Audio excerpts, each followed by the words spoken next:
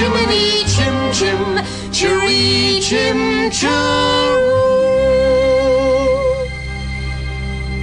That's the first film I ever remember being taken to see, Daniel. Well, great place to start and great way to start the show. Indeed, yes. A great favourite of ours. We decided. Can I tell my Dick Van Dyke joke? You can. I promise it isn't rude. There was, I think it was The Independent a few years ago, there was one of those sort of end-of-the-decade quizzes, so it would have been last year, where it's like, how much do you remember?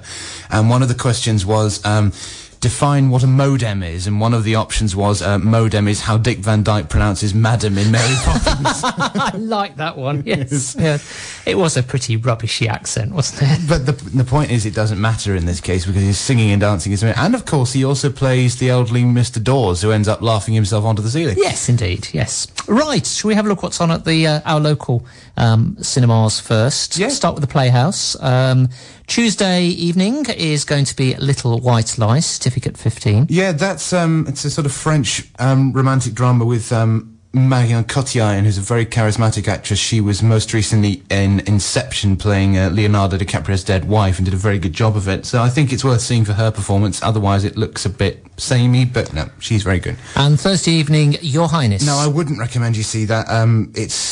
It's directed by David Gordon Green, who sort of started out as a very promising director, but has sort of lost his way. It's trying to be a modern stoner comedy in the manner of sort of, it's trying to be the Cheech and Chong of its day, but it fails miserably, so that's one to skip. Right, both films 7:30. Box office number for the Playhouse is ANIC 510785. Meanwhile, at the Maltings in Berwick, 1 p.m. on Monday, so I guess this is probably for the family, and 8 p.m. on Tuesday, My Dog Tulip. Yeah, no, I haven't seen this one, but my parents were in the West Country recently, and they caught it in a sort of art house screening, and they really didn't like it.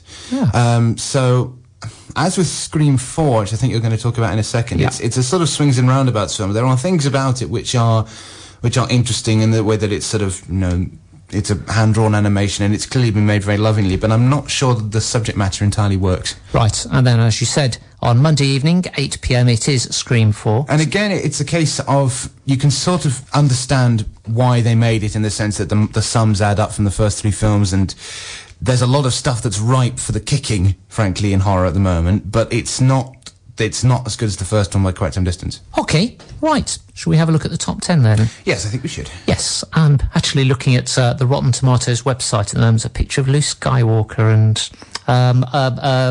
who was it that was Princess Leia? Oh, Carrie Fisher. Carrie Fisher. And Mark Hamill's the actor, Yes, you're thinking of. yes, indeed. Is that the Star Wars re-release in 3D that you're looking at, is it? It's something like a sort of summer look back at the blockbusters or something feature on Rotten Tomatoes. Because we're going to have to put up with that. Phantom Menace is coming out in 3D this summer. So. Oh, right. Can't wait. Oh. Right, number 10. I hope that was sarcastic. Number 10, Water for Elephants. I'm glad it's hung around so long, actually. I mean, it's a perfectly decent, old-fashioned melodrama, which I think demonstrates Robert Pattinson's a better actor than a lot of people thought. Right.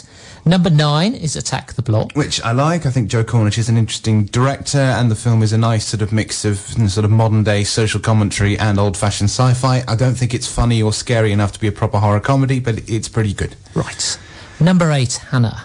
Joe Wright's best film, worth seeing, if nothing else, for the performance of Saoirse Ronan, whom I said last week her next film is going to be directed by Danny DeVito, so that should be interesting. Good. Number 6 is Insidious. Which is admirable, but sadly not scary, so it doesn't really work as a horror film. Right. Number 5, Rio. Still there, after all these weeks. I mean, I think it's fine, but not much more than fine, and it didn't need to be in 3D, but it's clearly hitting its target audience, so good for it. Gosh, we're rattling through the chart this week. Number 5 is Fast 5. Well, it is what it is. I mean, it's an unnecessary sequel, and it's a bit empty, but it is what it is. It's passably entertaining, and, you know, as Paul Young, who used to host this program, said it's nice to see Vin Diesel that he's trying to act for once, as opposed to just turning up in films and playing a piece of wood. Number 4 is Thor. Which is knowingly ridiculous and quite good fun. I mean, I think, the comparisons with Flash Gordon that we've sort of touched on are merited, in the sense that there's that sort of knowing silliness and the high camp tone, but it's also quite dangerous because very few things are as good as Flash Gordon. And I think that Kenneth Branagh is better at doing comedy than he is often given credit for. I was listening to an interview with Stephen Fry on 5 Live the other day. And he was talking about Peter's Friends, which is a comedy that Branagh directed with Stephen Fry. And there's a moment in that where where Kenneth Branagh reaches across and puts his hand on Stephen Fry's stomach and says, "What's that?" And he says, "It's a porch. We have them in England, along with good manners and taste." I like that one, yes. Right. Right, straight in at number 3, one that we talked about last week, Diary of a Wimpy Kid 2. Yeah, it's all right. I mean, as I said, we're not the target audience for either of the... neither of us are the target audience for this film. And you know, it's perfectly decent, middle-of-the-road, child-friendly slapstick. It's nothing to write home about, and certainly if you haven't seen the first film, there's no reason to dash out, because it'll be all right on DVD, but it's fine. So I guess the top 2 aren't going to fill you with joy, are they? Pirates of the Caribbean, number 2? Well, I'm not going to rant again because I think I made myself pretty clear last week. Suffice to say, it's hideous, but it's we'll come on to the sort of interesting point once you've said the top one film. And number 1, straight in, another one we talked about last week. Yes. Helps to be on Graham Norton the night before, doesn't it? It's The Hangover Part 2. Yeah, which is equally hideous. I mean, it is essentially the first film with all the gags rehashed and done in a slightly nastier and more racist way. I mean, I just don't know why you'd go and see it. The only interesting thing about it is that Pirates of the Caribbean was billed as being released in Disney Digital 3D, and they'd sort of shot it in 3D and made a big deal about it. And although it had a pretty good opening weekend, it's been knocked off the top by a 2D film, and its second weekend takings are actually way down. Yeah. So there's been loads of stuff written in the industry about, the 3D's coming, and if it's true, good, because I don't think I could stand another one of those. Right. Yes. So it was, it's 2 men and a monkey in Bangkok, as we summarised it last week. I think it's actually 3 men, but no. 3 men? But who cares? Well, fair enough. Yes. Right. Okay. Shall we have some music? And Shall we just give our recommendations of what's in the top 10 at the moment? Why not? Why not? Yes. Well, Hannah's still in there, Attack the Block is still in there, so go and see those, and Thor. I suppose Diary of a Wimpy Kid if you've got young children, because I'm pretty sure everyone will have seen Rio by now. Yeah, right. So that's the recommendations. Actually, talking about Rio, that is on at Berwick tomorrow afternoon at 2:30. So that's why it's still taking money. Yes, indeed. They just hoarded all the prints and put them in the North East. Yes, right. Some music now, and Annick-based band Tuckers, great song from them, Gabriel. Radio. Sounding like one of my old vinyl records that's been played too much, that one. The Tuckers and Gabriel. And if you've never seen the video of that song on YouTube, you should go and have a look at it. Absolutely brilliant. It was recorded in one of our local churches, I think in Edlingham, and it's absolutely fantastic. Okay. Really, really worth going to see. I shall make a note of that. Right. So this week's cult film is Savage Grace, not to be confused with Saving Grace. No. Which was a brilliant film. I haven't seen it, actually, but I hear it's very good. You should. I will bring the DVD in for you. All right. Right. Okay. Nice to see you getting so enthusiastic for once. Yes. Okay, it's a rather unusual entry to the cult film slot because it only came out 3 years ago. Well, it was sort of made in 2007, then released the following year. But I think it's we can sort of count it as a cult film because, well, in the first instance, it didn't take much money at all. And I think it's got a very unusual sort of execution. So from its odd nature, I think it's one of those films that could become a bona fide cult film in a few years, but I'm sort of getting in early. Right. Had a budget of $4.6 million. And directed by Tom Kalin, whose only previous film had been a film called Swoon about 16 years earlier, so there was a long gap between films. And that was a very interesting film because it was about the, about the Leopold and Loeb case from the 1920s? Yes. Yeah. Basically, for those who don't know, there were these 2 young men who were very openly gay and were in a homosexual relationship, and they tried to organise a kidnapping with the idea towards committing the perfect crime, and it all went horribly wrong. It was a very famous murder trial. It was famously made into a film called Rope by Alfred Hitchcock, which is one of Alfred Hitchcock's films in which it's constant 10-minute takes, and then whenever, he'd only shoot what's in the camera, and then every time he had to cut it would sort of pan behind a person's back or fade black and so forth. So it looks like you're watching it as a play. Very good performance by Jimmy Stewart. The Swoon alongside Savage Grace is sort of seen as part of what's known as the new queer cinema movement, which is Kalin and another director called Todd Haynes, who's the guy who made Far From Heaven and I'm Not There, most recently, the Bob Dylan anti-biopic. Sort of movement of directors who are very openly gay and exploring sort of issues about sexuality and sort of AIDS on a very upfront level, a very uncompromising way.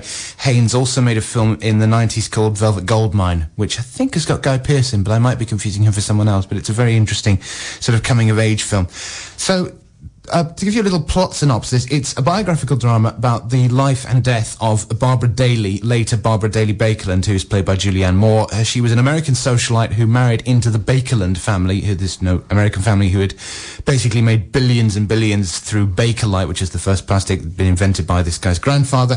Her husband is played by Stephen Delane, and the film follows the troubled relationship between sort of Barbara and the lifestyle of the Bakerlands, massive wealth, massive international fame, houses in every country in the world, and in particular the relationship with her son Tony, who's played in a really great performance by a young actor called Eddie Redmayne, who was most recently in Black Death with Sean Bean.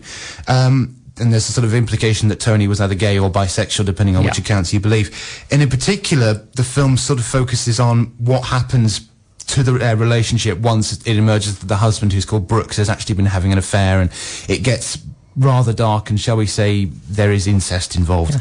But actually a true story. It is. I mean, the film takes a couple of liberties, and when it came out, it did generate a bit of controversy from the people who were involved, because there are a couple of them who were still alive. But I think in general it's quite faithful, and if you're not familiar with the story, you will kind of sit there open mouth thinking, did this really happen? Yeah. It must be very difficult doing a film about a recent real story, particularly one which needs to be done with sensitivity like that. Yeah, because we're talking, the murder of Barbara Bakerland was in 1972, so this would have been, it would have been 35 years ago when they started making this film. And yeah, it's very difficult, and you have to make a certain kind of creative decision about how much you're going to present in terms of the truth, or how much it's going to be in terms of your creative vision. I mean, one of the problems I often have with biopics is that you have a sort of conflict between, on the one hand, we've got to get all the facts right, but on the other hand, we've got to make it dramatically interesting. So, yeah. I mean, I think the best biopic I've ever seen is Tim Burton's Ed Wood, because that makes it very clear that we're going to present him as this and use his character as the starting point to explore sort of deeper issues of cinema. Yeah. And therefore you don't get the thing that Oliver Stone's biopics often do, which is him sort of, for you at the back, this man is good, or this man is bad. You get it now. So, whenever anyone describes a film as admirable, it's usually a polite way of saying that it was sort of made for the right reasons, but not very well. It doesn't. Yeah, it's made for the right reason, but it doesn't work. I mean, there's that phrase which has been bandied around a lot, and I often use, called admirable failure, which is used as a kind of saying, well done, but. Yes. And certainly, I mean, if you look at the serious work of Steven Spielberg, for instance, things like Schindler's List and Saving Private Ryan and The Colour Purple. Yeah.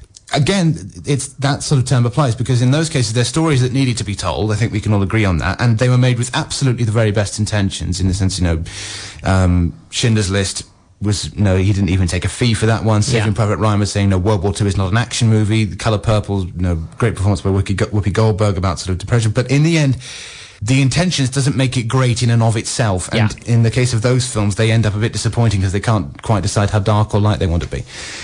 You'd sort of expect Savage Grace to fall into the same camp, in the sense that, as we said, it's an extraordinary true story. It's sort of like an open secret, because it caused a sensation when the murder happened, but then it sort of faded from view, and sort of like a lot of people have since forgotten about it. And in terms of its execution, it is a very difficult film to watch, partly because of the subject matter being so uncompromising, but also the shooting style, as we'll come on to. But for all the things that are wrong with it, I think that you do endure its weaknesses, and underneath you do find a very thought-provoking story with a really phenomenal central performance. One of the big problems that Savage Grace has is the kind of difficulties surrounding making films about rich people with problems. Because it's one thing to make a film about sort of rich, successful people having problems, things like period dramas, Merchant Ivory, No Baumbach most recently. But it's another thing to make a film about rich people with problems that we actually care about. Because it's very easy to just kind of put rich people on screen and say they're relevant, but in fact their problems don't have any sort of bearing on our own circumstances. I mean, you'd sort of understand where I'm coming from with that. Yeah. It's made sort of much harder in this case because Kalin's directorial approach is very unusual. In contrast to, to use the comparison with James Ivory, whereas James Ivory's films are very sort of, they try and be very intimate in the sense that there's lots of sort of close-ups and people sort of covering their faces and slunking off into the shadows. Kalin is very unflinchingly cool in his direction, and he's very sort of distant. So the characters in Savage Grace are very difficult to get a handle on, and the film only provides sort of basic coordinates of what's going on, and you're supposed to do the rest of the legwork. Yeah. But in order to explain how it sort of, well, gets away with it, it's the wrong phrase, but sort of, if you compare this to, there's a Michael Mann film called Public Enemies. I don't know if you saw that. Came out a couple of years ago. No, with Johnny Depp and Christian Bale. And what that film attempted to do was that it attempted to sort of take an extraordinary event in American history, in this case the rise and fall of the bank robber John Dillinger, and sort of paint it in a very nostalgic way. So, you have Johnny Depp playing John Dillinger as a public enemy number one, but also America's greatest hero, because he's going around robbing banks in the middle of the Great Depression and redistributing the money. The problem with that is that the film was shot on sort of ultra high def handheld cameras, so there was a sort of disjoint between, on the one hand, we want to be sort of lyrical and rose tinted about the past, and on the other hand, it's like watching one of the Bourne movies, albeit not quite as good. And as a result of those things being at odds, you never got into the drama because you weren't sure who you're supposed to be rooting for. The thing with Savage Grace is that there is no nostalgia for its period setting at all. I mean, you have very stately camera work. Like I say, it is distant, but it's not sort of juddering around, or there's not much in the way of flashy editing. And because of that, you can sort of dissect the period through the tragic story, and you come to see the characters not as a series of sort of bores sitting around moaning, like, oh, I'm rich and successful, but I can't do this because I'm just so powerless. But you see them as sort of products of a particular lifestyle, and the film is much more about... is as much an indictment of them as an indictment of the sort of the culture and the money that produced them. It sort of takes the story of the Bakelins and uses it as a prism to examine success. And the central argument of the film is that if you have such insane levels of wealth and luxury, particularly in a world where you have no boundaries, you will effectively go mad.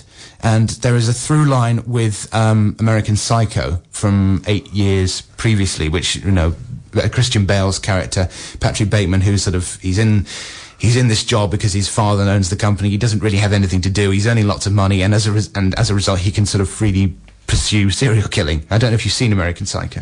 Yes, I did. Did you like it? Well, liking it is a difficult thing to say. I mean, did you think it was a good film? Yes, I think good film. Yes, put it that way. Yes. Yeah, I thought you'd kind of come out with a rant about it, but no, it is a good film. So it does paint a picture of material success as something morally empty and vacuous. And there's the central line of the film is spoken in the narration by Tony the young boy, and he says, quoting his grandfather, who was the guy who invented Bakelite, "One of the uses of money is that it allows us not to live with the consequences of our mistakes." And I think as the film goes on, you realise that Kalin's actually thinking, actually, you do have to, and here's why, because otherwise you'll end up like these people. Yeah, there's a degree of caricaturing, isn't there? It's sort of, yes, you see examples in real life of rich families that have lost the plot and their children never know quite how to work in the real world, but that's sort of dwarfed by lots of examples where that doesn't happen, and you sort of pick a few specific examples and then generalise and get a bit of a caricature out of it. Yeah, I think it is very easy to generalise. I do see your point. And in the case of Savage Grace, there is a very sort of, it's very highly choreographed, but I think the point, as I said at the start, the point is not... It's not just about the family, it's about saying what the lifestyle could produce as opposed to what it does produce. Because it's not saying that all rich people are evil, because that's hiding to nothing, frankly, because otherwise how would they have made the film? So you have this kind of this theme about the suffocating influence of wealth, but you also have the stuff in the film about the suffocating influence of family. And on the one level, that's literally true, because at the end of the film, after the murder has taken place, we're told in sort of post-credits spurge that Tony was then committed to a mental institution and ended up suffocating himself with a plastic bag, which is, of course, a very ironic way to go, considering his family made their fortune in plastics. I suppose that's why he did it. But it's conveyed on a deeper level in the relationship between Tony and his mother. It sort of begins safely enough because Barbara, played by Julianne Moore, is presented as someone who is very sort of flamboyant and provocative and outspoken, because she's someone who's sort of married above her station and is desperately trying to fit in, but also can't resist sort of having a dig at all the sort of the slightly pompous people around her. But she's sort of generally concerned with improving her husband's image. However, once the affair starts, about halfway, 2/3 of the way into the film, she steadily offers her loads and loads of sort of very juicy one-liners, but delivering in like 3 or 4 languages, because during the course of the film she's trying to learn French and Spanish as a way of impressing all these sort of ambassadors and so forth. And the best moments in the film are sort of the outbursts of her when, she spent sort of ages and ages sort of swanning around with a cigarette saying, oh, it's wonderful. And then suddenly she just feels the need to swear endlessly for about 5 minutes. But the thing is, more sort of, although she is spiteful and self-loathing and smothering as a mother and as a husband, as a wife, she is essentially played by Moore as a tragic figure who sort of craves affection. And there is a through line with, I suppose, Catherine Trammell in Basic Instinct. I mean, do you remember seeing Basic Instinct? Yes, yeah. And there's that whole argument about, which sort of Paul Verhoeven was trying to make about, is this woman just the devil, or is she someone who is, an unfortunate creature who just happens to be mentally ill? And Sharon Stone was very much playing it as the latter.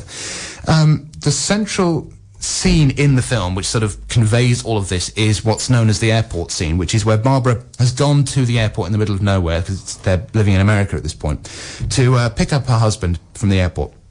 And she's kind of waiting in the waiting room, and there's been an announcement put out on the tannoy, and she sees him coming down, having just checked out, with his mistress, which she didn't know about. But the twist is that up until about sort of 5-10 minutes ago, in terms of the film, that mistress was also her son's girlfriend.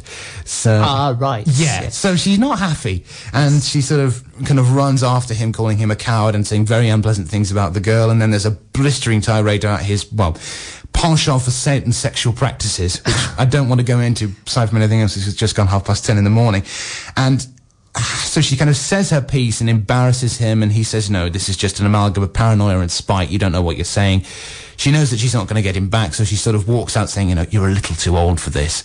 And then there's a sequence outside the airport in which she effectively has a nervous breakdown. Yeah. And it's a very sort of powerful scene. And that is the moment in the film in which she sort of tips over into the start of the decline into mental illness, which she's never going to escape from. And there is a comparison with Carrie, the Stephen King adaptation by Brian De Palma, because both do you remember the moment in Carrie, it's actually near the end, where Carrie gets covered in pig blood? Oh yes, yeah. And it's the whole thing of that's when she finally learns to focus her telekinetic powers and does really bad things with them. Yeah.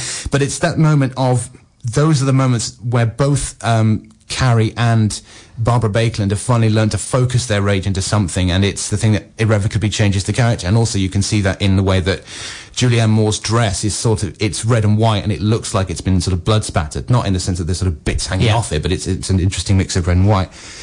As the film moves on, it sort of shifts from being a sort of third-person point of view, sort of looking at the family from a distance, to being more about sort of Tony's madness. And there's very little exploration as to the precise cause of the madness, because you could argue that there's a sort of Oedipal thing going on, because, he falls in love with his mother. But on the other hand, it's not strictly Oedipal, because there isn't, in order for it to be properly Oedipal, they have to hate the father as well, and he doesn't hate his father, so it's difficult. I suppose the closest comparison would be Psycho, in the sense that it's, domineering mother, which leads the kid to commit a serious crime. Yeah. The difference is that rather than kill the mother, rather than killing other people, he's actually killed his mother. I mean, you could sort of, depending on how much you want to read into Psycho, you could argue that Norman Bates did that first before killing all the other people, but that's left open in Hitchcock's film.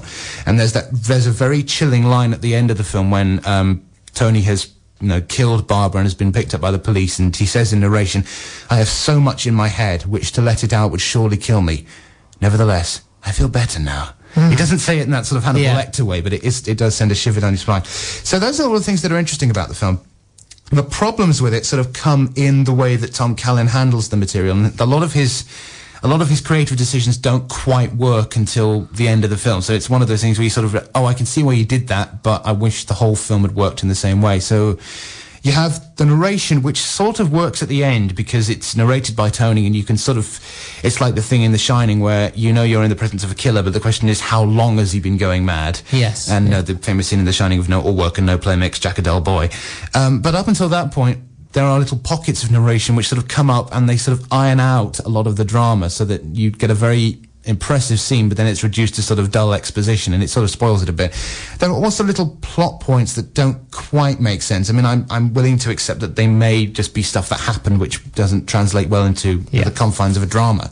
But there's the lead up to the murder, there's an argument about this dog collar, which had belonged to a dog that Tony had, and then the dog was sort of taken away or killed or something like that, and that sort of brought in when he can't find it. That's the thing that sort of sets off his murder. It's not really a spree, a one-man spree, but that's the thing that sort of prompts it. And there's visual shortcomings as well. There's a whole section in the film where a young Tony, about 12 years old, talks about Leonardo da Vinci and learning how to write backwards, and the way they illustrate that is actually showing him writing, but then they reverse the film to make it look like he's writing backwards, which is a very sort of lazy device, and it does make you feel like you're watching the original version of The Time Machine. You know, the bit when he's sort of sitting outside the fashion shop and the clothes on the models keep changing as he goes further forward in time, so it's a bit like that, but not quite as good. In summary then, it's a film, because of its very difficult subject matter and its very glacial tone, it's a film to be admired rather than enjoyed. I mean, certainly it's not escapist viewing that you put on after a long day at the office, because you do need to be in the right frame of mind.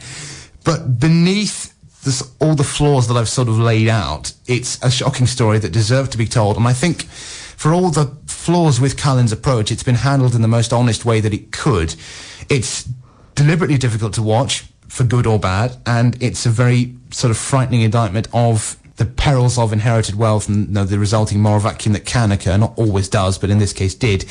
I think that Tom Kalin has more accessible work in him, but if you are a fan of Julianne Moore, you should definitely check this out, because it is one of her finest performances. Right. Well, very few people obviously saw it when it first came out, judging by the gross takings. How did you come across it?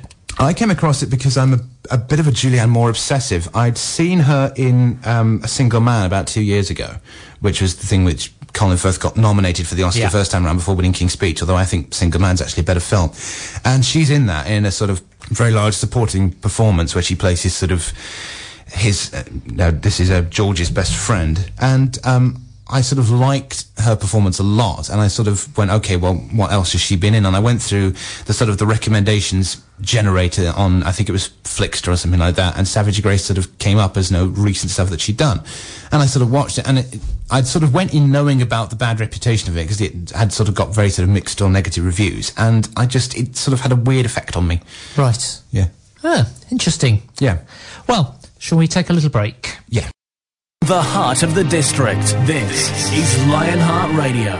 And it's Richard Dale and Daniel Mumby with the final hour of the breakfast show, looking at the movie scene. Shall we move on to the new films this week? Yeah, we should. Can I just say next week's cult film? Indeed, yes. I'm going to be in Halifax, but I'll be doing it down the line, and we'll do The Boys from Brazil. Oh, that sounds fun. You've not seen The Boys from Brazil? You've not seen it? Yeah, I did, yes. Good. I shall look forward to doing that one. Yes, Gregory Peck and Laurence Olivier hamming it for all they're worth. Yes, should be great fun. Right, Marvel Comics time to start with. You want to start with X-Men? Yeah, okay. Why not? X-Men First Class, which is the big film of the week, actually came out on Wednesday, I think, so there have been a few sort of early reviews. And number 5 in the series. Well, depending on which order you've seen them in, it's either number 5 or number 1, depending on it's like, the Star Wars thing. You make the last 3 and then you go back to the beginning, because George Lucas didn't like beginnings, although when the money was good, he did. Yeah. So it's the latest attempt to sort of reboot or revamp a franchise. How many of the other X-Men films have you seen? I'm not sure I've actually seen any of them all the way through. I've seen excerpts and clips, but I'm not sure I've actually seen any of them. Well, I'll just sort of canter through the story so far, if you like. The first 2 X-Men films were directed by Bryan Singer, who's most famous still for doing The Usual Suspect. Have you seen that? Yes, yeah. What do you think of it? That's a good film. Yeah, I have sort of problems with it. I think it's well made, but I'm not sure it's a good story. And the thing about Bryan Singer as a filmmaker is that he's very uneven, because he can't quite decide what sort of film he wants to make, whether he wants to, in the case of something like Superman Returns, whether it's, a throwback to the first 2 films or something a bit more sort of dark and modern like Batman Begins. So you get the first 2 films which are uneven in the sense that they're sort of balancing big budget spectacle and this sort of introspective character drama, but they did have some kind of message about alienation and racism and homophobia, because Singer is also very openly gay and is actually a gay activist, I think, aside from his filmmaking job. Then you get the third film called X-Men The Last Stand, which sort of Singer was down to direct, but then he dropped out to do Superman Returns, and they brought in Brett Ratner to finish it off. And Brett Ratner's this sort of uber hack who sort of he's the guy whom you get in at the last minute when your first choice director leaves, and as a result he made something that was flashy but actually quite shallow. Then you get the Wolverine prequel called X-Men's Origin Wolverine, which is sort of boring backstory. There was going to be another Wolverine film set in Japan, directed by Darren Aronofsky, who made Black Swan, but that recently fell through. So this sort of wipes the slate clean. It's taking things right back to before X-Men 1, the Bryan Singer film, looking at the origins of the X-Men before Wolverine turns up. So it's about the relationship between the young Charles Xavier, played by James McAvoy, and Magneto, played by Michael Fassbender. we're introduced to a whole bunch of characters who have different mutations, and gradually over the course of the film they split into two groups, one of which is led by Charles Xavier, later Professor X, who want to sort of work with and live alongside humans, the other led by Magneto, who says no, we should destroy humans and mutants should inherit the Earth. And while all this is going on, you have it set against the backdrop of the Cold War in the early 60s, and the Cuban Missile Crisis is involved in the big set piece about 3/4 of the way in. Interesting. Yeah, I mean, there's a sort of tradition in comic books of sort of doing a pop history of stuff. I mean, if you look at something like Watchmen, which tries to restage the Kennedy assassination and Watergate, and has an alternative history in which Nixon has managed to be re-elected. So no, there's a long tradition of comics doing that. There's a number of elements of the film which are a little bit out of sorts. I mean, in the end, it is a prequel, so we are sort of, if you're an X-Men fan, you are sort of filling in the gaps of the story you already know. So it's like, how do we get to the point where Hugh Jackman turns up and starts growing hair? But you got a lot with the Star Wars prequels as well, however much you enjoyed the glitz of the filming and some of the clever technology. It was sort of, you almost knew what was going to have to happen. I don't think it's impossible. I don't think it's possible to enjoy the Star Wars prequels, to be really honest with you. Don't tell me you like The Phantom Menace. I mean, they weren't as good as the original three, but understatement of the century. But being a fan of that type of film, and I can't not enjoy it. What? But, 2.5 hours of blatant racism and CGI. It is. I'm sorry, but that's another story. So, in the end, it is a prequel. Although I dare say that a lot of people going to see this will be their first X-Men film, because it's a 12A certificate, and I suppose it's the ideal place to start in that sense. You also have bits of the backstory are misplaced. Did you ever see Shutter Island, the Martin Scorsese film? No, I didn't. Because that was a sort of pulpy thriller about a guy who goes to an island to solve a mystery, or maybe he's been there before. And one of the things that was a bit out of place in that was they had a central sequence which was set in a concentration camp, in which it was implied that the detective had sort of been there and it had a sort of impact on him, and it was sort of, yeah, Martin, we get the message, but you don't need to go that well. And there's a similar bit at the start of this which sort of over-eggs the pudding, where you see, I think it's Michael Fassbender's character in a concentration camp at the start, and it's very much like, I mean, Singer is involved at a production level, and he did sort of explore Nazism in a film of his called Apt Pupil, which is a Stephen King adaptation in which, Ian McKellen plays a Nazi war criminal who's hiding out in America, and a young kid becomes fascinated with him. Interesting idea, but quite misjudged by Singer, I think. And you also have the standard problem of X-Men, which is that there's so many characters that you kind of don't know which one to pick, and it's the duplicity in comic books of the men get to walk around in sort of full-length latex jumpsuits while the women have to sort of walk around in their underwear. And again, it's, you can understand the thinking behind it, because a lot of comics are, let's face it, written by men, and quite young men, but it's just not... written by boys for boys. Yeah, it's not... Yeah, no, there's a whole argument about sort of cinema being for teenage boys, but no, it's not going to bring in a young girl audience, is all I'm going to say. On the plus side, however, it's directed by Matthew Vaughn, who is going from sort of strength to strength as a director, because he started out as pretty much as low as you can get, producing Guy Ritchie's early films. Then he made sort of Layer Cake, which was a sort of flashy gangster film with not much going on. And then Stardust, which I talked about a couple of weeks ago. It's a great children's film. Most recently, he made Kick-Ass, which is sort of independently spirited comic book film, which then got a mainstream release and has become...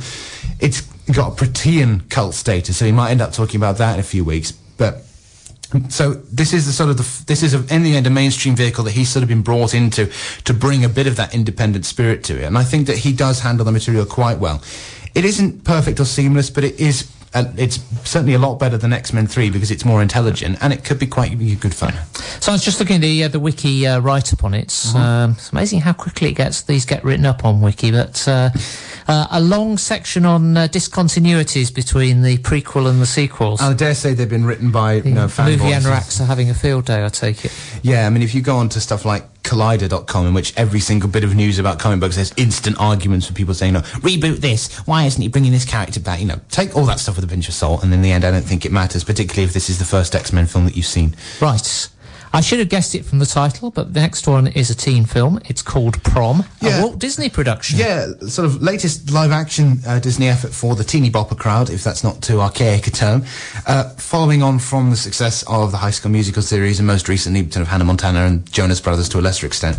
It's a series of intertwining stories directed by Joe Nussbaum about sort of high school kids in America, all going to the same school, about to graduate and have their sort of high school prom. So you have the story about one guy who can't get a date, and he tries various ploys to try and get noticed. There's one bit in the trailer where he leaves a message on a girl's locker saying, "Will you go to the prom with me?" But he's accidentally put it in sort of serial killer lettering with cutouts of magazines. So she gets a bit freaked out. There's another guy who is told by the principal that unless he helps to organise the prom, he won't be allowed to graduate, and he's a sort of rebel with slightly longer hair. And no, obviously it's a Disney film, so they don't show him sort of smoking on screen, but no, there's a sort of implication that he does. And then there's another girl who's sort of obsessed by the prom and wants to look her best. I mean, we're talking about Carrie a couple of minutes ago, but it's not that. It's not a terrible film. I mean, it'll probably hit its target audience as sort of, well, under 12s quite well. It's just a bit sort of flat and a bit too shiny for its own good, but it's not awful. And a lot of people who sort of criticise the High School Musical series as being the end of civilization don't know what they're talking about. But it's sort of High School Musical light, and obviously it doesn't have songs in, so it's not as good. Has some lovely American names at the stars. Amy Teagarden. Yes. It could only happen in America, couldn't it? You're going to tell me she's Japanese or something now. No, I honestly don't know who Amy Teagarden is. Our next one then is Last Night. Okay, new film from Masih Tajuddin, who was the screenwriter for The Jacket, which was this thriller starring Adrian Brody from about 6 years ago, which is actually quite good. Starring Keira Knightley, who's sort of up and down but has done pretty good work recently, and Sam Worthington, who's always kind of down.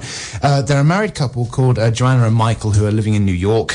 One night they both have romantic encounters which sort of play out side by side. Now the film's sort of cutting back and forth between the two, and as a result of these encounters they start to question whether their relationship actually works. So Michael goes on a business trip with Laura, who's played by the very glamorous Eva Mendes, and Joanna runs into her ex-boyfriend Alex, who's played by French actor Guillaume Canet.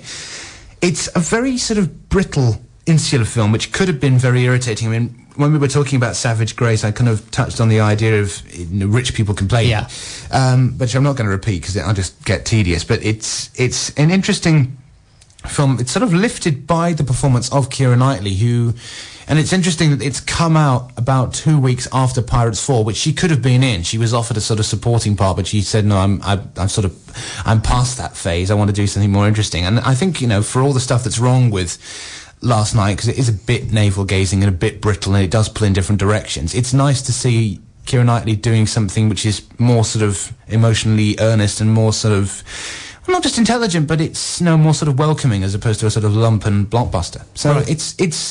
It's okay. It sort of works. You do enjoy the company of the characters, flaws and all. Right. Very interesting one next, a documentary film.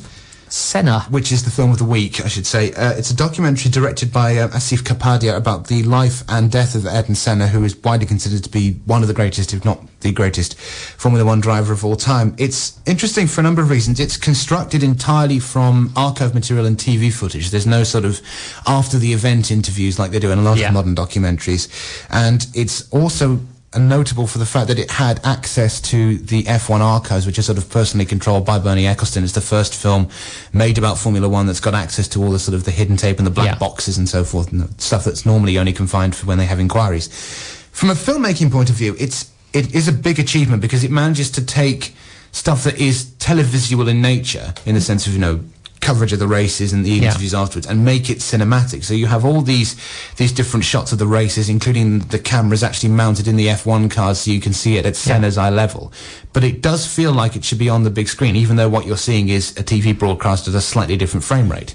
Which is quite a technical triumph, really. Yeah, it is, because, there's all sorts of differences between sort of film and television in terms of the shape of the screen and in terms of how fast you play the thing through to the camera and so forth. But I think there's very few films that actually manage to do it, and it is a technical triumph. But even if you don't sort of care about that, or even if you don't care about Formula One, it's really exciting because you do get the race footage, which is visceral, and there's a number of crashes, including obviously Senna's own, if you don't know about the story of Ayrton Senna.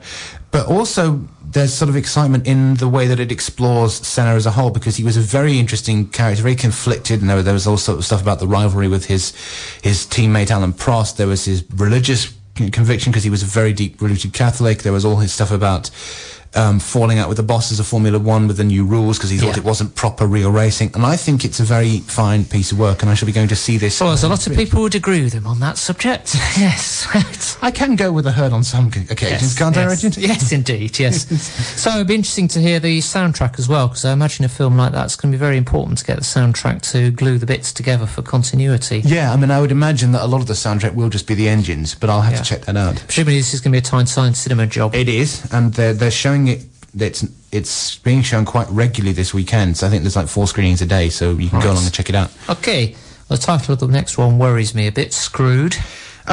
Which is a low-budget British prison drama directed by Reg Travis, with 2 V's, 2 S's, as opposed to Mick Travis from Lindsay Anderson's trilogy. We will talk about If in a few weeks' time. Supporting performance by Noel Clarke, who is best known for playing Mickey in Doctor Who, the sort of relaunched Doctor Who. Yes, yeah. But he's also in sort of kidulthood and adulthood, and most recently in Philip Ridley's Heartless, which is a really great cult horror film, came out last year, and we will talk about that again in a few weeks' time. It's a semi-autobiographical story about a soldier who's played by James Darcy, who was most famous for Master and Commander. He plays Lieutenant Pullings, whom I think is the one who sort of takes over the ship at the end when they finally get the Acheron. Master and Commander is a great film. So he plays a soldier who's just come back from Iraq. He's sort of in civvies. He gets a job as a prison guard thinking, oh, it's going to be a breeze because, I'm used to tough stuff and fighting for my life. Eventually he discovers that it's tougher on the inside than he looks, and he learns about the dark politics of the prison, and Noel Clarke plays this sort of, well, it's been referred to as the grouty figure because he's the one who's sort of implied to be in control of the prison, and it's nice to see him doing a villain role. It's sort of an unremarkable nuts and bolts B-movie lifted by its performances. It's nice to see Noel Clarke, like I say, doing a villain, and he does it quite well, but it will probably have its main life on sort of DVD and television. Right, okay. We have time for one more. Mammuth? Yes, or Mammuth, depending on, because it's a French film, so I don't know how you pronounce it. New film starring Gerard Depardieu. Spoken beautifully. Thank you. It's a very odd thing, this.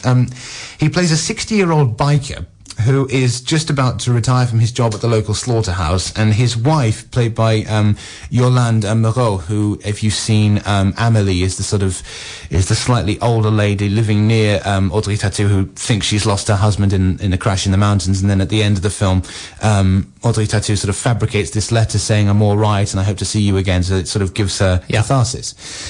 So his wife informs Gerard Depardieu that he is not entitled to certain benefits because the boss at his last place of work didn't fill out the correct form, so he kind of gets on his old Mammuth bike, hence the title, and rides all the way across France to put things right and get the paperwork sorted. Watching the trailer, it's actually quite laughable. not necessarily in a bad way. I mean, Gerard Depardieu is in an odd point of his career, because I mean there was a point in Gerard Depardieu's career when he was sort of in the mainstream, because he was in The Man in the Iron Mask, remember? Playing Porthos, and there's that great moment in Man in the Iron Mask when he's in the hay barn, and he says, "No, I can't give anyone pleasure anymore. I'm going to hang myself." And then the hay comes back, and there's 3 women underneath there. That he said, all of them have been satisfied. Yes. And then he kind of tries to hang himself, and the beam breaks. And I think, okay, we've got to put up with you for the rest of the film, although he is quite good. So the last thing he did was he was in a film called My Afternoons with Marguerite, in which he played a middle-aged man who can't read and hangs around with an old lady who sort of reads him books, and it was sort of quite quaint. And in this, just looking at him in the trailer, you can't help burst out laughing because he's got sort of shoulder-length hippie hair in a leather jumpsuit, and and he is, I mean, Gerard Depardieu has always been a bit rotund, but in this he's very plump. Right. So it's okay. It is a sort of quaint, independently spirited road movie, notable for the presence of Yolande Moreau, and also there's a supporting performance by Isabelle Adjani, who is a very interesting actress to horror fans, because she was in a horror film called Possession, made by this Polish filmmaker Andrzej Żuławski, which is one of the strangest films of the 1980s, not for the faint-hearted, so we probably won't discuss it on here. Right. But yeah, so it's notable for them. It is a bit... You'll struggle to watch it without sniggering, but it could be good fun. Indeed, and I guess that's another one for the Tyneside. I think that is showing at the Tyneside, but I'm not sure how often it'll be showing. Right, yes. And the ladies, well, they would have enjoyed him when he was a bit less rotund. I think they might enjoy him now in a sort of cuddly teddy bear one. Thanks very much. So, not a bad crop of films this week. It's not bad. I mean, the film of the week is Senna. And Yes. you will get a chance to see that at the Tyneside. X-Men First Class is good, but it's not the masterpiece that a lot of people have been saying it is. You know, people have been saying it's the greatest film of this summer, and you're prematurely judging because we haven't got to other stuff yet. Out of the others, I suppose Screwed is all right, but like I say, it's a sort of B-movie that belongs on DVD, really.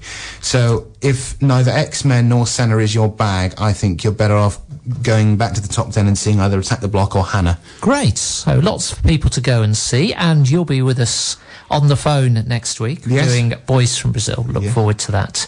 And we started with Mary Poppins, so let's end with Mary Poppins and that word you can never pronounce. Cool, blimey. It's supercalifragilisticexpialidocious. Lionheart Radio, the voice of Northumberland.